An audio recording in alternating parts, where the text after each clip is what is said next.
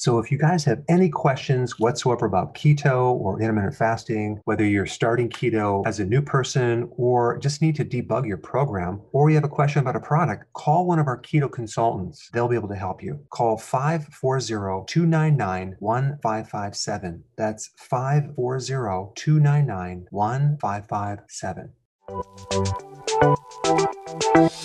Welcome to the Dr. Berg's Healthy Keto and Intermittent Fasting Podcast, where Dr. Berg takes you on the journey for the truth about getting healthy and losing healthy weight.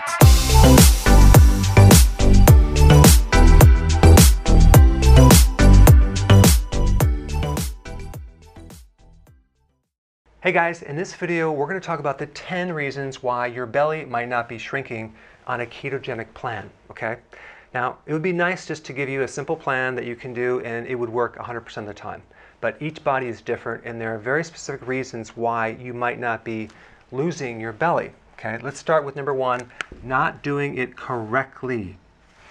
So many people that I talk to, I listen to what they're doing and they haven't read the book. They're kind of just, they saw a video and they're just trying it halfway and they're doing it partially. They're not doing it correctly.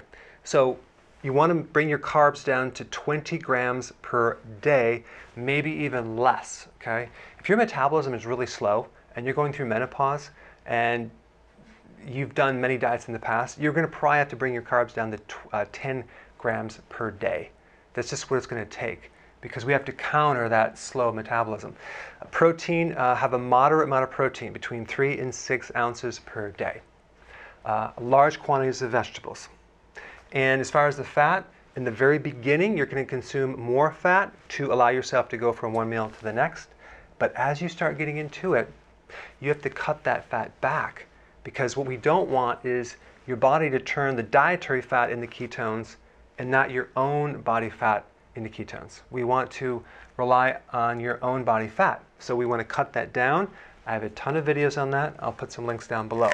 So this is number one. Number two, you're not doing intermittent fasting, you're only doing keto. Well, that's not going to work because every time you eat, you trigger insulin.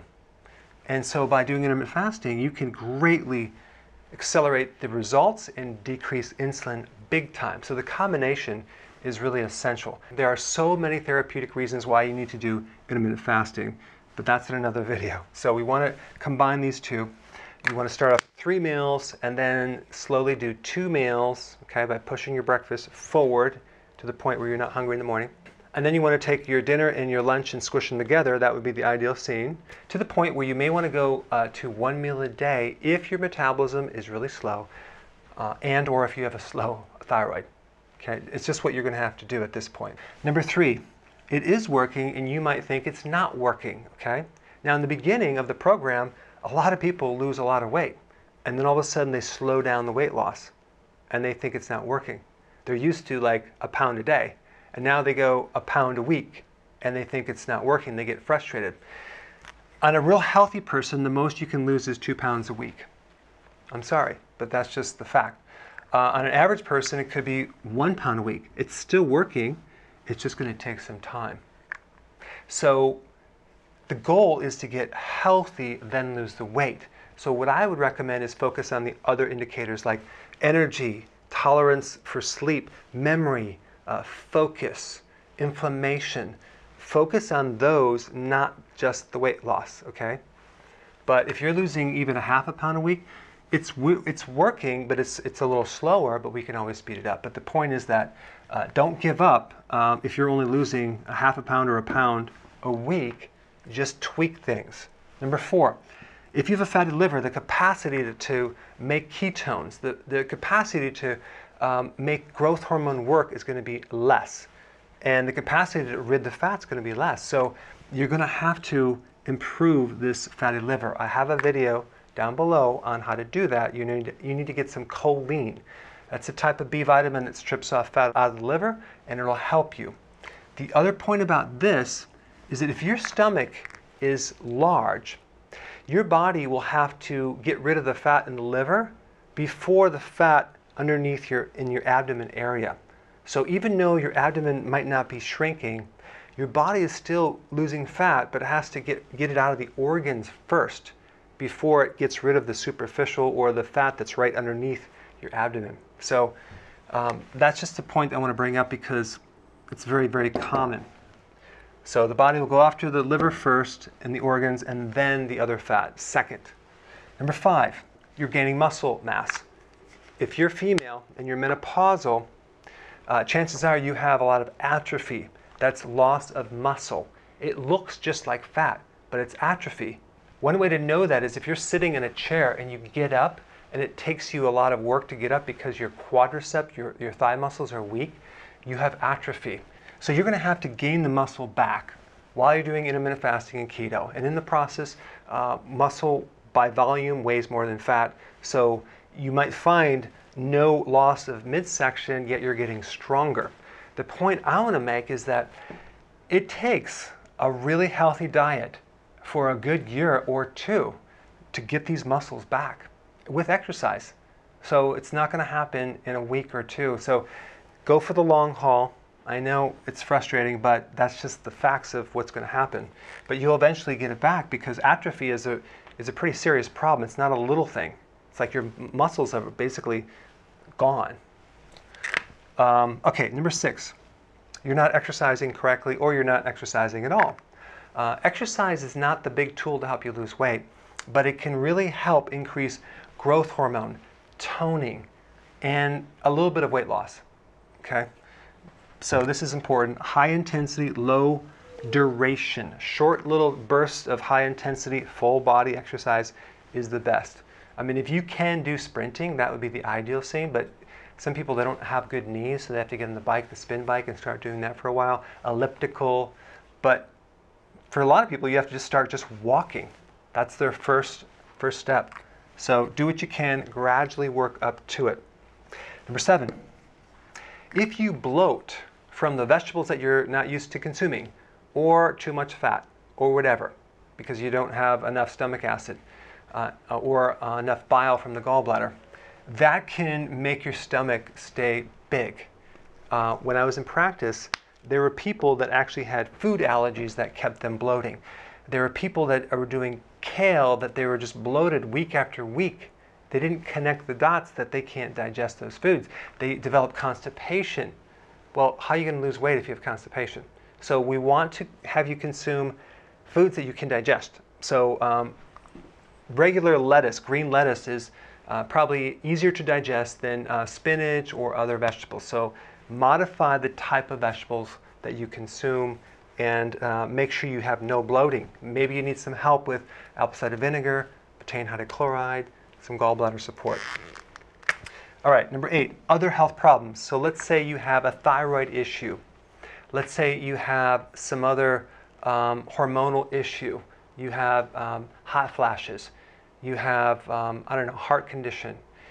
These other health problems can inhibit your ability to lose weight because as you get healthy, sometimes the body will focus on other problems first before losing the weight. So what I like to do is I like to get rid of all the weak links in your body. So let's say, for example, you're trying to lose weight, it's not working. Well, what is the weakest link in your body? Is it the thyroid? Is it the adrenals? Focus on that, then watch what happens to the weight, because it's all about getting healthy, then losing the weight. All right, number 9, medications. Lots of medications, from cholesterol medications, statins, to antidepressant medications, have side effects of preventing weight loss. In fact, a lot of the symptoms from these medications are you develop more insulin resistance, which increases more insulin. Well, you're going to have to get with your doctor to find an alternative, something natural maybe that you can work with, but that's between you and your doctor, because the medication is just going to be a barrier. It's going to keep things really slow. And one more point about medications. If your blood values are normal and the doctor still has you on medications, then find another doctor, because you don't want to take medications if you really don't need them. All right, number 10. Stress and lack of sleep can severely inhibit your ability to lose your belly. So I have tons of videos on techniques that you can do, things you can do, foods you can eat, nutrition you can take to reduce stress, usually supporting a healthy adrenal gland, to enhance the sleep, which will then actually greatly help you lose weight. I mean, there are people that all we did is fix their sleep and they started losing weight, not changing their diet, not doing anything else. They continued to exercise. All we did is tweak the sleep, improved it a little bit, and all of a sudden that was to the point where they start losing weight. So it's quite amazing. All right, guys, there you have it. Find out which ones apply and go ahead and focus on that. And thanks for watching. Hey guys, I had a quick question. I'm thinking about doing a keto summit in Washington, D.C. this fall. And the reason I want to do it in the fall, that's my favorite time of the year where the leaves are falling. It's going to be gorgeous in Washington, D.C. And I wanted to know if you would be interested in coming out. So this way I have a chance to meet you and cover the entire subject of keto and intermittent fasting. So I haven't formulated all the details yet, but I just wanted to find out if you would be interested. I put a link down below. Let me know.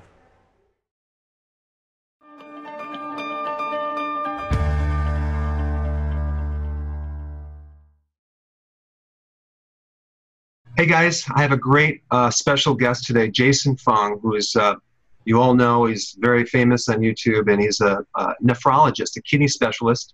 And we're here to ask a lot of questions and get a lot of great updates. He wrote 2 bestsellers. One is The Obesity Code and The Complete Guide to Fasting. And he wrote a new one, I think it's called The Diabetes Code, right? Correct, yes. I'm just digging through that. It's like incredible information. I want to start just by talking about some basic things, like what is the cause of obesity? I know you talked about that many times, but... Yeah, and it's a really important question, and one that really gets to the heart of how you treat it. So essentially, the cause of obesity is a hormonal issue.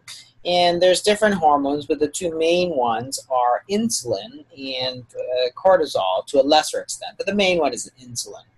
And a lot of people get sort of caught on the minutia, but if you look at it from a scientific standpoint, the only thing you need to know is that if insulin is what causes weight gain, then we should be able to give people insulin and make them gain weight. And it turns out that's exactly what happens. So whenever we prescribe insulin, people gain weight. If people have an insulinoma, which is a tumor that secretes too much insulin, they gain weight. If you give medications that raise insulin, such as sulfonylureas, they gain weight. The other part of the sort of causal relationship is that if you take away insulin, they should lose weight. So again, this is exactly what you see. So in type 1 diabetes, for example, where you don't produce any insulin, you lose weight. When type 1 diabetics are taking insulin and they want to lose weight, there's something called diabulimia, where they actually stop taking their insulin and they lose weight. If you take one of the newer medications called the SGLT2s, they also make insulin go down and you lose weight. So every time you raise insulin, you gain weight. Every time you lower insulin, you gain weight. You can do the same exercise for cortisol, but it tends not to be as important. So again, you can give prednisone and make people gain weight. You can take away prednisone, such as the disease called Addison's disease, and people will lose weight. So you know that there's a causal relationship here. So if insulin is the main problem, then you need to focus on lowering insulin, because if insulin makes you gain weight, you need to lower insulin. The problem is that we don't focus on that. We focus on calories instead. And there's an overlap. So the confusion lies in that most foods are a combination of carbohydrates, fats, and proteins. So very few foods are pure one thing or the other, except for refined carbohydrates, where you can eat things that are almost pure carbohydrate. But for example, when you eat steak, it's a combination of fat and protein. Most meals which have a combination of all 3. So there is an overlap between sort of how many calories you eat and their caloric and their insulin effect. But what it simply means is that not all foods are equally fattening, which is sort of just common sense, because the sort of lie that we've been sold is that all calories are equally fattening. So you can eat kale or you can eat cookies and they're the same. So you could eat cookies for dinner and skip your salad and you'll be fine. And any idiot would sort of know that you won't be fine if you eat cookies for dinner. And that's the real thing. So when you look at it from a real scientific standpoint, a lot of what we think about weight gain just doesn't make any sense. That is to say, if calories are so important, why doesn't your body have any sort of mechanism to measure calories? It really has no clue how many calories you're eating. If you're to reduce calories, like for low-fat diets, because dietary fat is sort of the highest in calories. So if you reduce dietary fat, you reduce calories, you should be able to lose weight. Well, guess what? Millions of people have done low-calorie, low-fat diets over the last 50 years. And guess what? The failure rate's somewhere on the order of 99%. So if we know that a low-fat, low-calorie diet fails 99% of the time, why on earth would we recommend it? It's absolutely ridiculous. It's insane. So it's insane. So that's what the obesity code is really about. It's about sort of saying what causes obesity, because that's the most important thing you need to know. If it's too much insulin, then lower insulin. How are you going to do that? Well, you can reduce the carbohydrate, the refined carbohydrates in your diet. You can sort of moderate protein and eat more of the natural fats. The other thing you can do is intermittent fasting, where you don't eat for a period of time, because the fastest way to lower insulin is to eat zero, which is fasting. And there's really nothing intrinsically wrong with that. But again, we get into this idea where people think that, oh, you need to eat 10 times a day. It's like, you need to eat 10 times a day to lose weight. Really, how is that going to work? How is eating more frequently going to make you lose weight? That doesn't even make any sense. It sounds really stupid because it is really stupid. I mean, it's honestly like saying you should, roll in the dirt 10 times a day to get clean. It's like, no, you shouldn't. Yeah, exactly. If you want to eat, so every time you eat, insulin goes up. Again, assuming that you eat a mix of macronutrients. So every time you eat, insulin goes up, and that's what it's supposed to do. That's a natural reaction. Insulin goes up and tells our body to store some of that food energy. When you don't eat, like when you go to sleep at night and when you go to sleep, insulin falls. And that's a signal that you should take some of this food energy that you've stored and pull it back out so you can burn it. So there's a balance there. When you eat, you store food energy. When you don't eat, you burn food energy. Balance the two and you won't gain weight. So if you eat all the time, you're telling your body through insulin to keep storing food energy. And that is not going to make you lose weight. It's going to make you gain weight. And that's, in fact, exactly what we see. So from 1977 to 2004, for example, we went from people eating 3 meals a day on average to about 6 meals a day. The most recent studies looking at people suggest that they eat for about 14 to 15 hours of the day. That is, and it tends to be shifted to later. So if you eat at 8 a.m. breakfast, for example, you don't stop eating until about 10:45 p.m. Mm-hmm. So essentially, the entire day you're eating, as opposed to 1977, where you would eat breakfast, lunch, dinner, that's it. No snack in between, no bedtime snacks, that's it. So you're eating sort of 10 hours and fasting 14 hours instead of sort of the reverse. And this is the thing. We're not giving our bodies the time it needs to burn off this food energy that we've stored. And there's nothing more complicated than that. So if you want to lose weight, 1, don't eat the high insulin foods, and 2, give your body a chance to not eat so that your insulin levels can fall and you can burn it. Exactly. So we have this mainstream viewpoint that we must lower sugar despite how much insulin we give you. What, from your viewpoint, high levels of insulin is it possibly more damaging than high levels of sugar in the blood? I think both are very important. So the thing is, so now we're talking about diabetes where you have high blood sugar. So in type 1 diabetes, insulin levels are low. So if that's the case, then giving insulin is a reasonable thing to do. And we know that if you leave blood sugar levels very high, Remember, this is type 1 where insulin levels are low. So you're not having any problem with insulin because insulin is low, but your glucose levels, blood glucose levels are high. That is a problem. So you need to get that down. And that's the sort of paradigm of glucotoxicity. That is, if you have high glucose in your blood, it's going to cause damage. What we haven't recognized is that if you have high insulin levels in your blood, it's also very damaging. So in type 2 diabetes, it's a completely different situation where you have high insulin levels and high glucose levels. So both are bad, but if you simply take more insulin to lower your blood glucose, you're just trading toxicities. That is, you're taking more insulin, so you're having more damage from the insulin, but your glucose is better, so you're having less damage from the glucose. So more insulin toxicity and less glucose toxicity. In the end, it's a wash. So you're not actually any healthier. And that's all the studies that we actually proved this exact point 10 years ago. So 10 years, we're still doing the same thing. Even after there was the Accord study, the Advanced study, the VADT, the TICOS, like tons of trials that have shown that taking more medications to lower your blood glucose doesn't make you healthier.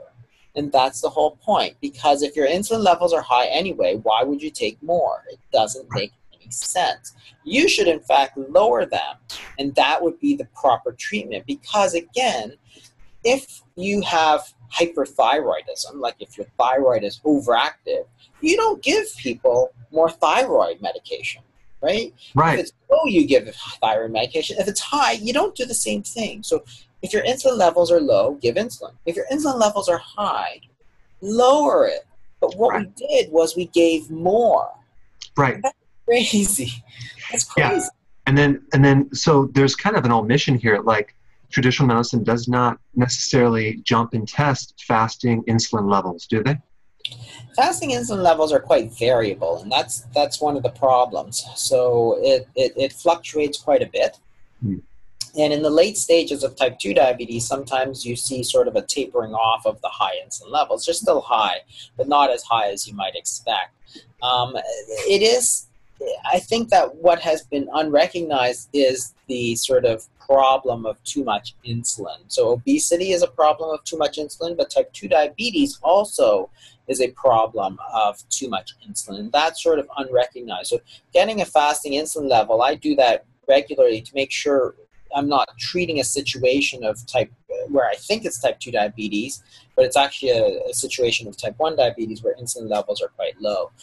Because again, it's you have to know what you're treating, because you can't treat them the same. You can't treat low thyroid and high thyroid with the same treatment. It doesn't make any sense. It's like saying, a washer and a dryer, like one makes it wet and one makes it dry, right? They're totally different. Right. They're the same thing. Exactly. Was there a point in your career where you had this huge shift of like, wow, we're doing this backwards?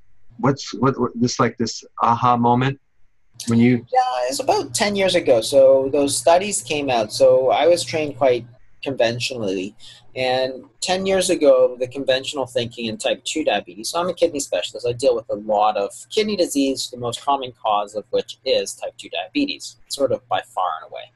So I see a lot of type 2 diabetes patients, and the classical teaching was that you give as much medication as you need to get that blood glucose down, because the only thing that's important is that blood glucose. Right. And so that's what I did. I gave people lots of insulin and got their blood glucose as low as I humanly could.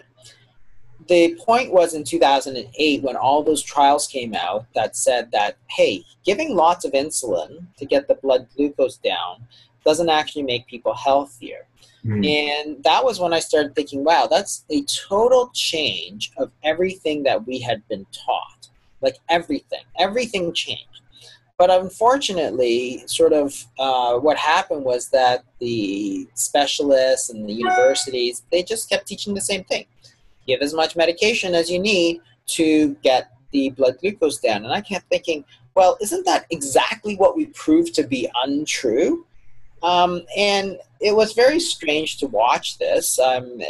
But the problem is that people were so deep into this paradigm of just get the blood glucose down, that they never stopped to think about what was the problem. And that was when I really started thinking, well, there's another problem too. And my patients had recognized that long before I recognized that. So you got to recognize that type 2 diabetes is a reversible disease. Okay, so if you lose weight, the type 2 diabetes almost always goes away. If you do look at studies of bariatric surgery, for example, where people get their stomachs cut and so on and they lose weight, the diabetes almost always resolves, like in 90% of cases, unless the weight comes back. So we know if they lose weight, the diabetes goes away. When we prescribe insulin to these type 2 diabetics who are older and overweight generally, they tend to gain weight. So it's like, okay, the patients would always say, look, doctor, you always tell me that I need to lose weight. Then you give me insulin, and I gain like 40 pounds. Well, how is that making my diabetes better? And I didn't have a good answer because the answer was that it wasn't making them better. The point is that type 2 diabetes is really a disease of too much sugar in your body. When you take a medication such as insulin, it actually forces that sugar into the body. Remember, insulin is the hormone that tells your body to store that food energy. So if your sugar is high, you take insulin, your body's going to store it. It's going to turn it into fat. So of course they gain weight. But the question is, what does it do to the sugar? Has it gotten rid of that excess sugar in your body? And the answer is no. It simply forced it into your body where you can't see it because it's not in the blood anymore. But the sugar goes all over your body. It goes into your heart and your liver and your kidneys. And over 10, 15 years, all your organs basically just rot away. That's why diabetics have disease of everything. So if you take a disease such as, say, osteomyelitis or gangrene, for example, those are diseases that are seen virtually in no other case other than diabetes, type 2 diabetes. Mm-hmm. The question is why? Why do you get this osteomyelitis, infection of the bone, which is very rare elsewhere? Or you get mucormycosis, which are these rare fungal infections. Because you got way too much sugar all over the place, and the bacteria love that. So they're just happy to proliferate, and then you get a bad infection.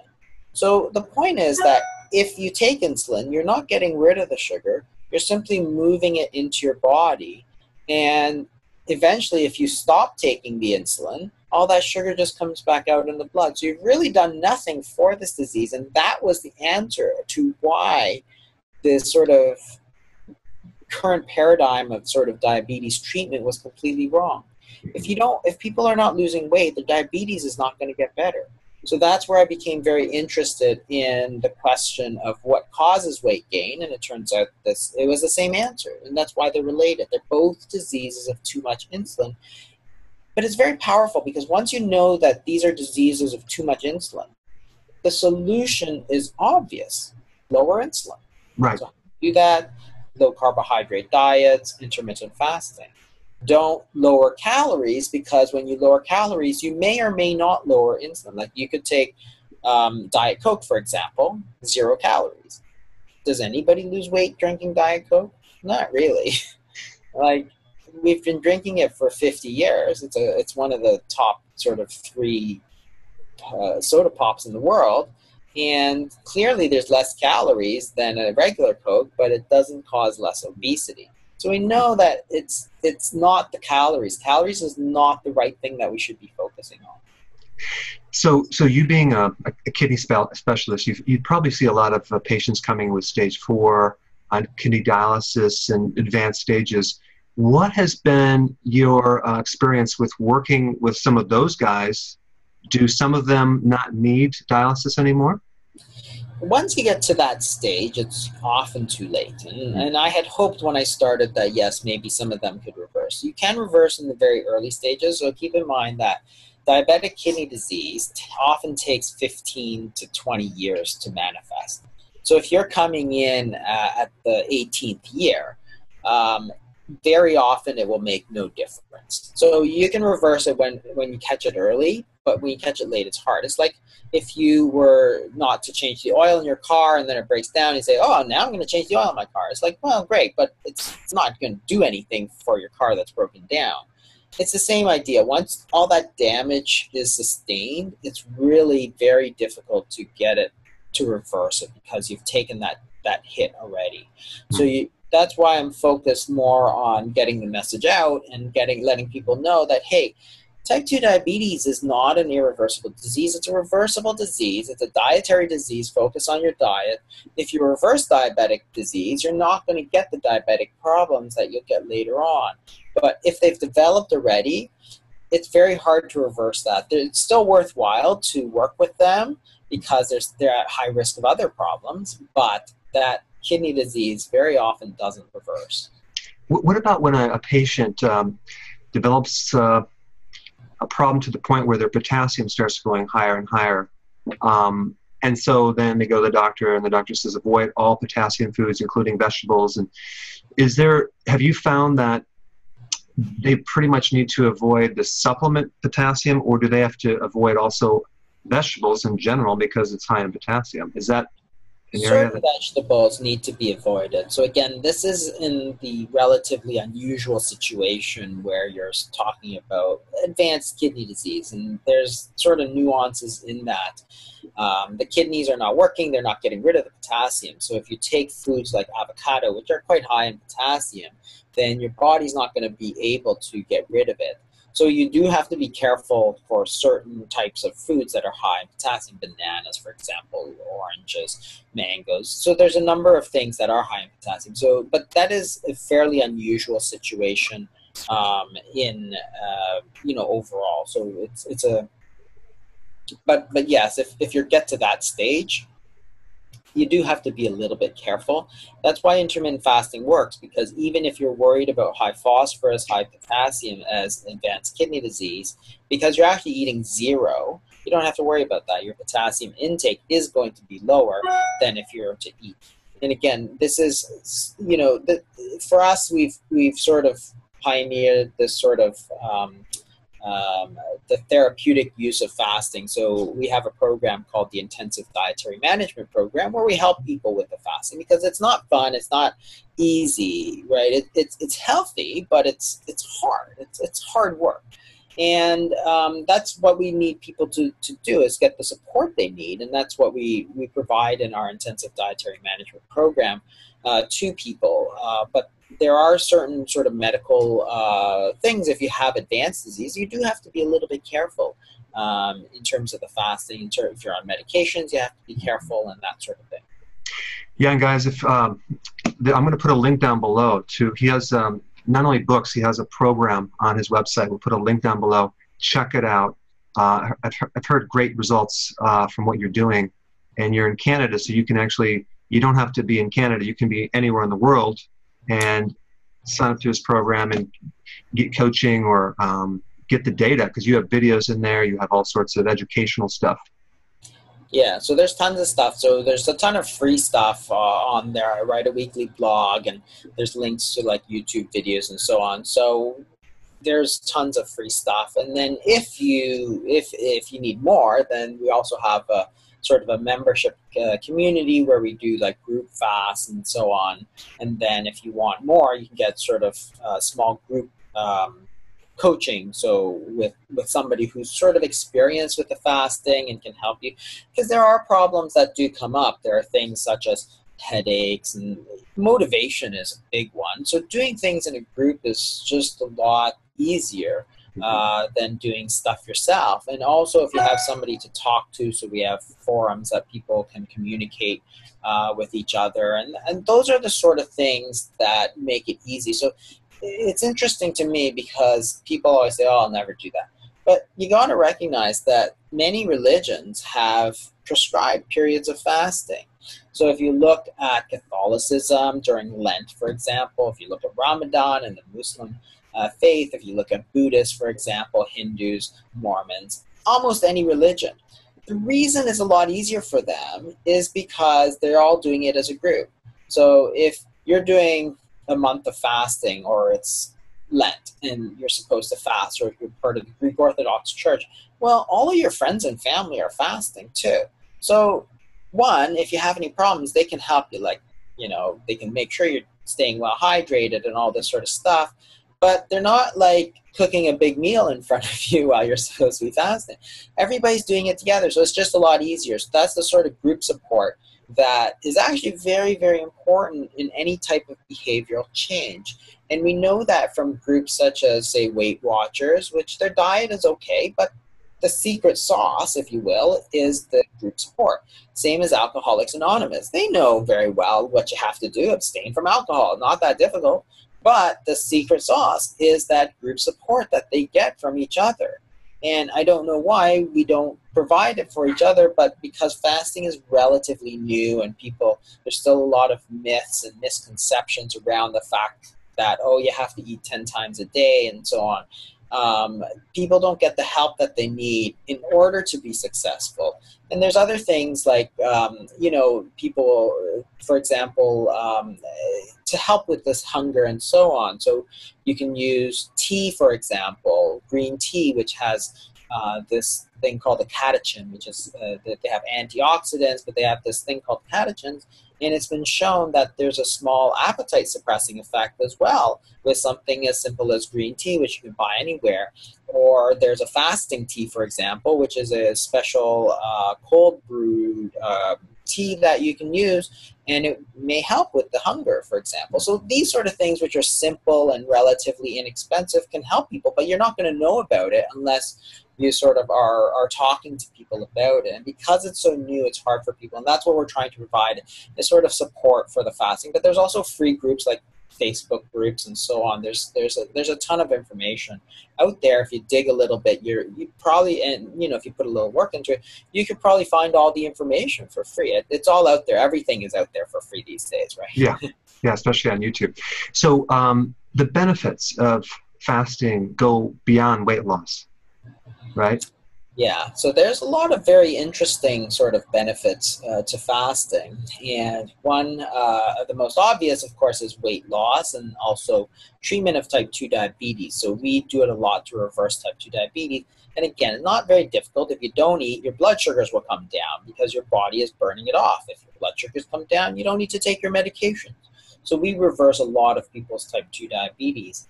But beyond that, there's other benefits. So people find, for example, that their concentration improves. They're able to do more because their mental abilities may improve with that. And people think, oh, that's strange because I thought it was the opposite. It's like, well, it's not. Think about a time where you ate a huge meal like Thanksgiving. Were you really, really mentally sharp, or were you just sort of lying in front of the TV watching football? And it's like, well, it's probably the latter. People who don't eat actually may have increased mental abilities, because you have to understand that when insulin falls, like when you fast, insulin falls, but other hormones go up. These are the so-called counter-regulatory hormones.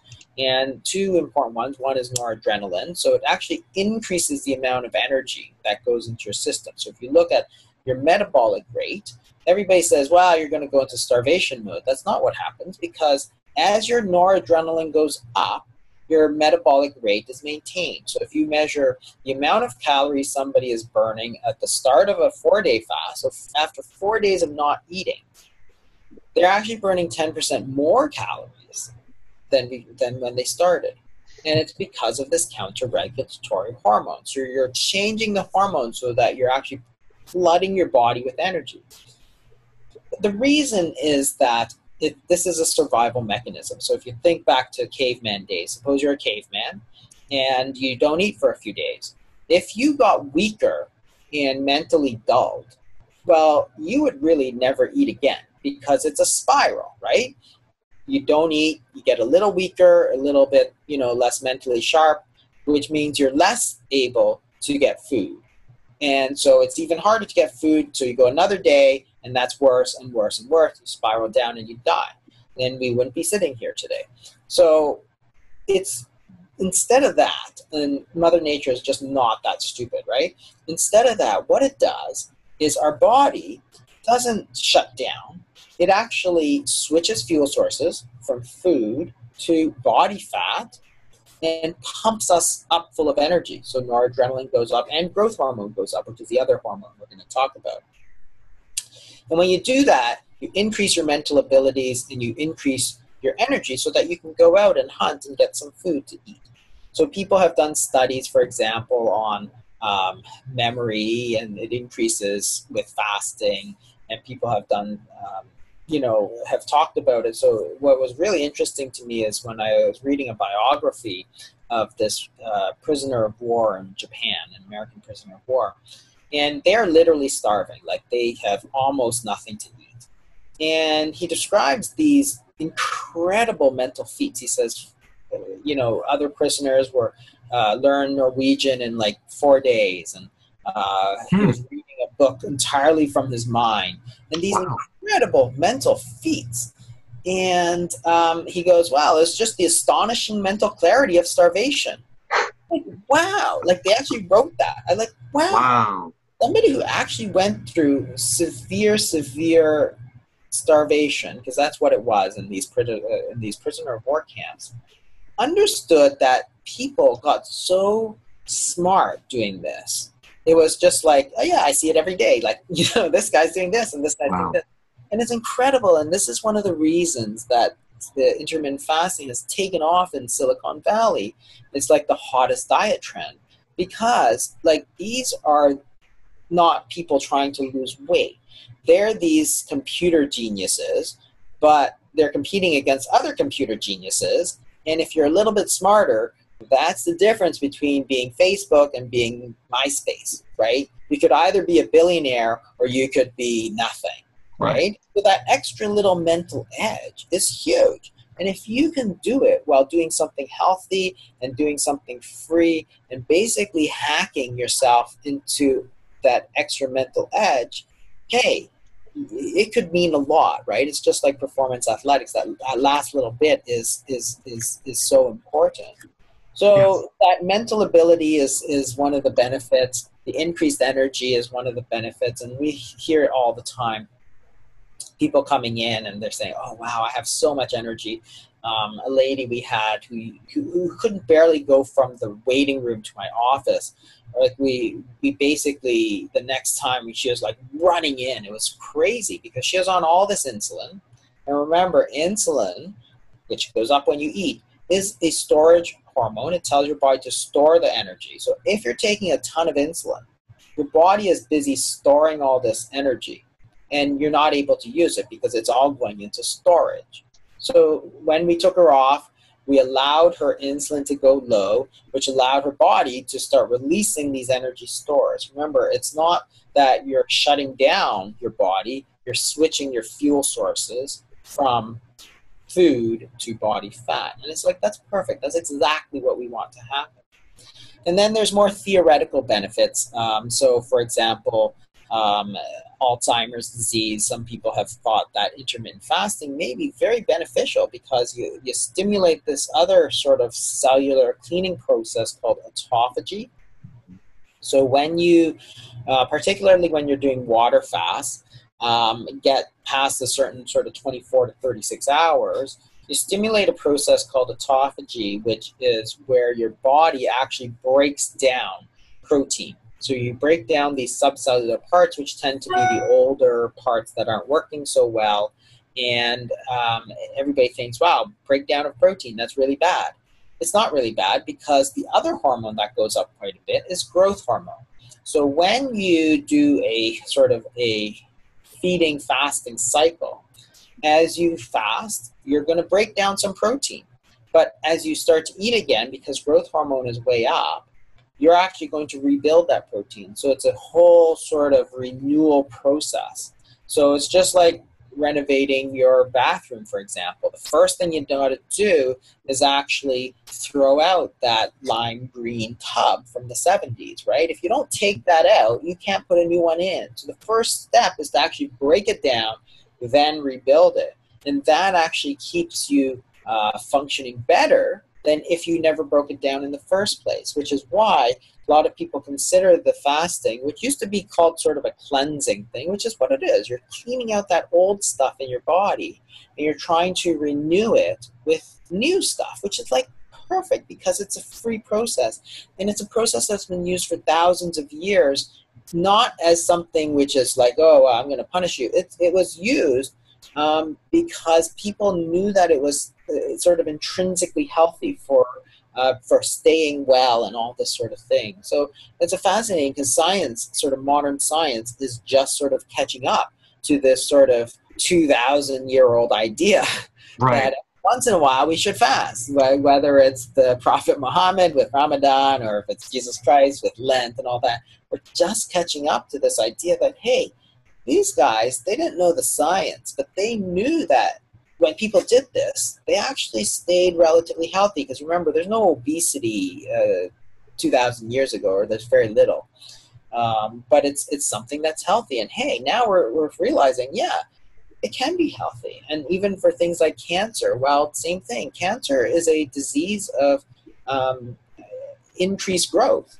So if you fast, you're going to shut down these growth pathways. So everybody thinks, cancer is a genetic disease, but in fact, there's a lot more to it than that, because the World Health Organization categorizes, I think, 11 or 14 cancers as obesity related, including common ones like breast cancer and colorectal cancer and so on. So if you allow insulin to fall, you're not going to have these growth signals, which is going to possibly prevent a lot of these sort of obesity-related cancers from gaining hold. That's theoretical, but makes a lot of sense these days. Absolutely. What type of fasting do you do personally? I typically stick to sort of 24-hour fast, and that's because our sort of number one rule for fasting is to fit it into your lifestyle. So if you do something very intrusive on your lifestyle, you can do it, but not for very long. It's a therapy, right? It's therapeutic. So I had one fellow who used to fast, and so he used to get together with his friends every so often to meet and chat, and he'd stop doing that because it's like, no. That's not the point. The point is to fit it in where you can, but do everything you normally do. Because again, having friends is very important. I mean, going out and celebrating is very important. So you have to find something that you're going to be able to stick to. So doing something like a 3 or 5 day fast is very intrusive, because if I don't do it, like I usually have dinner with my family most nights. So I can do that, but it's hard. If you're fasting, everybody's eating, you're not eating, it's hard. So that to me works the best. So a lot of 24-hour fasts, and once in a while I'll throw in a longer fast, so 3 days or longer, and that's typically after I go on vacation. And on vacation I typically don't fast, because again, I'm with my family most of the time, and they want to eat and we'll go out. I'll still try and limit stuff, but on the other hand, you don't want to be the party pooper all the time, right? You don't want to say, I'm the guy who won't do anything, won't go out, and all this sort of stuff. There's no balance there. So you got to find what works for you.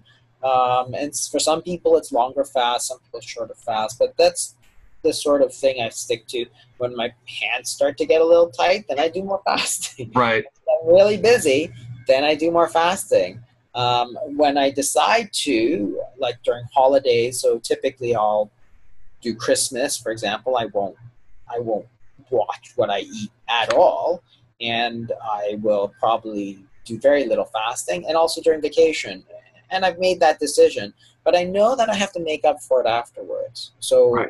I just went on vacation, and I had a lot to eat, and it felt great. And then I got back, and my pants were a little tight, and I upped the fasting. So I'll typically do it at least twice a week, but the last couple of weeks I've been doing it 4 to 5 times a week, and now my pants fit better now. So Did you find before you started fasting that were you the grazer that snacked between meals and at night? Were you that type of person?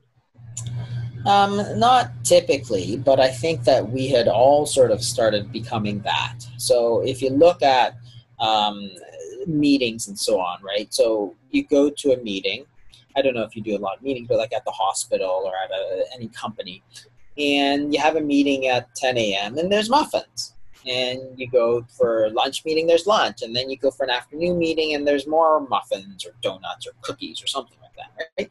And the problem is that when they're there, it's extremely tempting.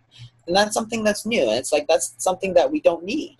we got fined by fine in the 60s and 70s without sort of muffins and bagels at the 10 a.m. meeting. So why do we need it now? And so we had all sort of become that sort of, oh, we should eat something. And it's the same. It's become ingrained in our society, and I think it's very unhealthy. So my son went to camp this week, and they send me back an email saying, "Oh, welcome to camp. We're going to provide lunch and 2 snacks." I'm like, why? It is the same thing. But why do all these kids need snacks? I don't know if you have kids, but you go play soccer, for example. So the kids used to play soccer, and at every halftime, somebody thought it was necessary that the kids have some juice and cookies. I'm like, why? I used to go out and play soccer, as did everybody else in the 1970s, and guess what? Nobody ate snacks. My parents weren't chasing me around with a juice box and 2 cookies, I'll tell you that much. You just went out and played and had a great time. You didn't even think twice about whether you wanted to eat because you're too busy playing. Yeah, I mean, your parents would sit down. All of us would sit down, 3 meals. But then now it's like everyone's on the run. Grab some quick food. No one eats, sits down. It's like it's completely shifted. The whole lifestyle has shifted to small snacks. Bring a snack between meals, after school. The whole thing. Exactly. And there's nothing wrong. I mean, we're not going to change the fact that people are going to be on the run all the time, but changing the sort of snacking habit and making sure that you have a proper fast. Because remember, the very word breakfast means you have to fast. It's a meal that breaks your fast. If you're not fasting, you can't break it. So therefore, you should be like 10 or 12 hours. Like you should finish dinner and then not eat anything until breakfast. There's no need for an evening snack. There just isn't. And you don't need to have that. So even if you are on the run because you're going to this and that and this and that, you can still eat 3 meals a day and not snack. But there has to be this recognition that, hey, snacking is actually pretty fattening, which is probably what your grandmother would have told you. Now we've gone from, oh, snacking is fattening to snacking is super healthy. That's why we're ordering muffins for our meeting. It's like, no, we should get rid of that. You can have coffee, but don't order the plate of muffins. Don't order the plate of cookies. Don't order anything. You've gone to medical conferences. They're the worst. Even the obesity conferences. You go there. What do you get? You get breakfast at 10:30. You come out, and there's a full spread of banana loaves and muffins and cookies. Then it's like, yeah, because you only ate breakfast like an hour and a half ago and you're going to eat lunch in an hour and a half. Like, obviously you need a muffin in between, right? It's like, come on. And then you have your lunch, and then at 2:30 at the afternoon break, guess what? Another full spread of granola bar. Every single medical conference is the same, right? Oh my God. Oh my God, it's like terrible. But again, when you see it over and over again, when you're exposed to it in your school, you think that it's normal and you think that that's healthy. It's not. It's completely new to this sort of generation. And guess what? They're not better for it. They're much worse for it. Incredible. Wow. Well, thank you so much for your time and your input. This data was extremely valuable. People are going to get a lot out of it. And hey, guys, I'm going to put some links down below. Check out his website, his programs, his books. It's extremely valuable. Well, thank you so much, Doc. And we'll talk to you soon. All right. Thanks, Eric. Hey, guys, I just want to let you know I have my new keto course just came out. It's a mini course. It covers all the basics and how to do it correctly. You can get through this in probably 20 minutes at the very most. So if you're interested, click the link below and get signed up now.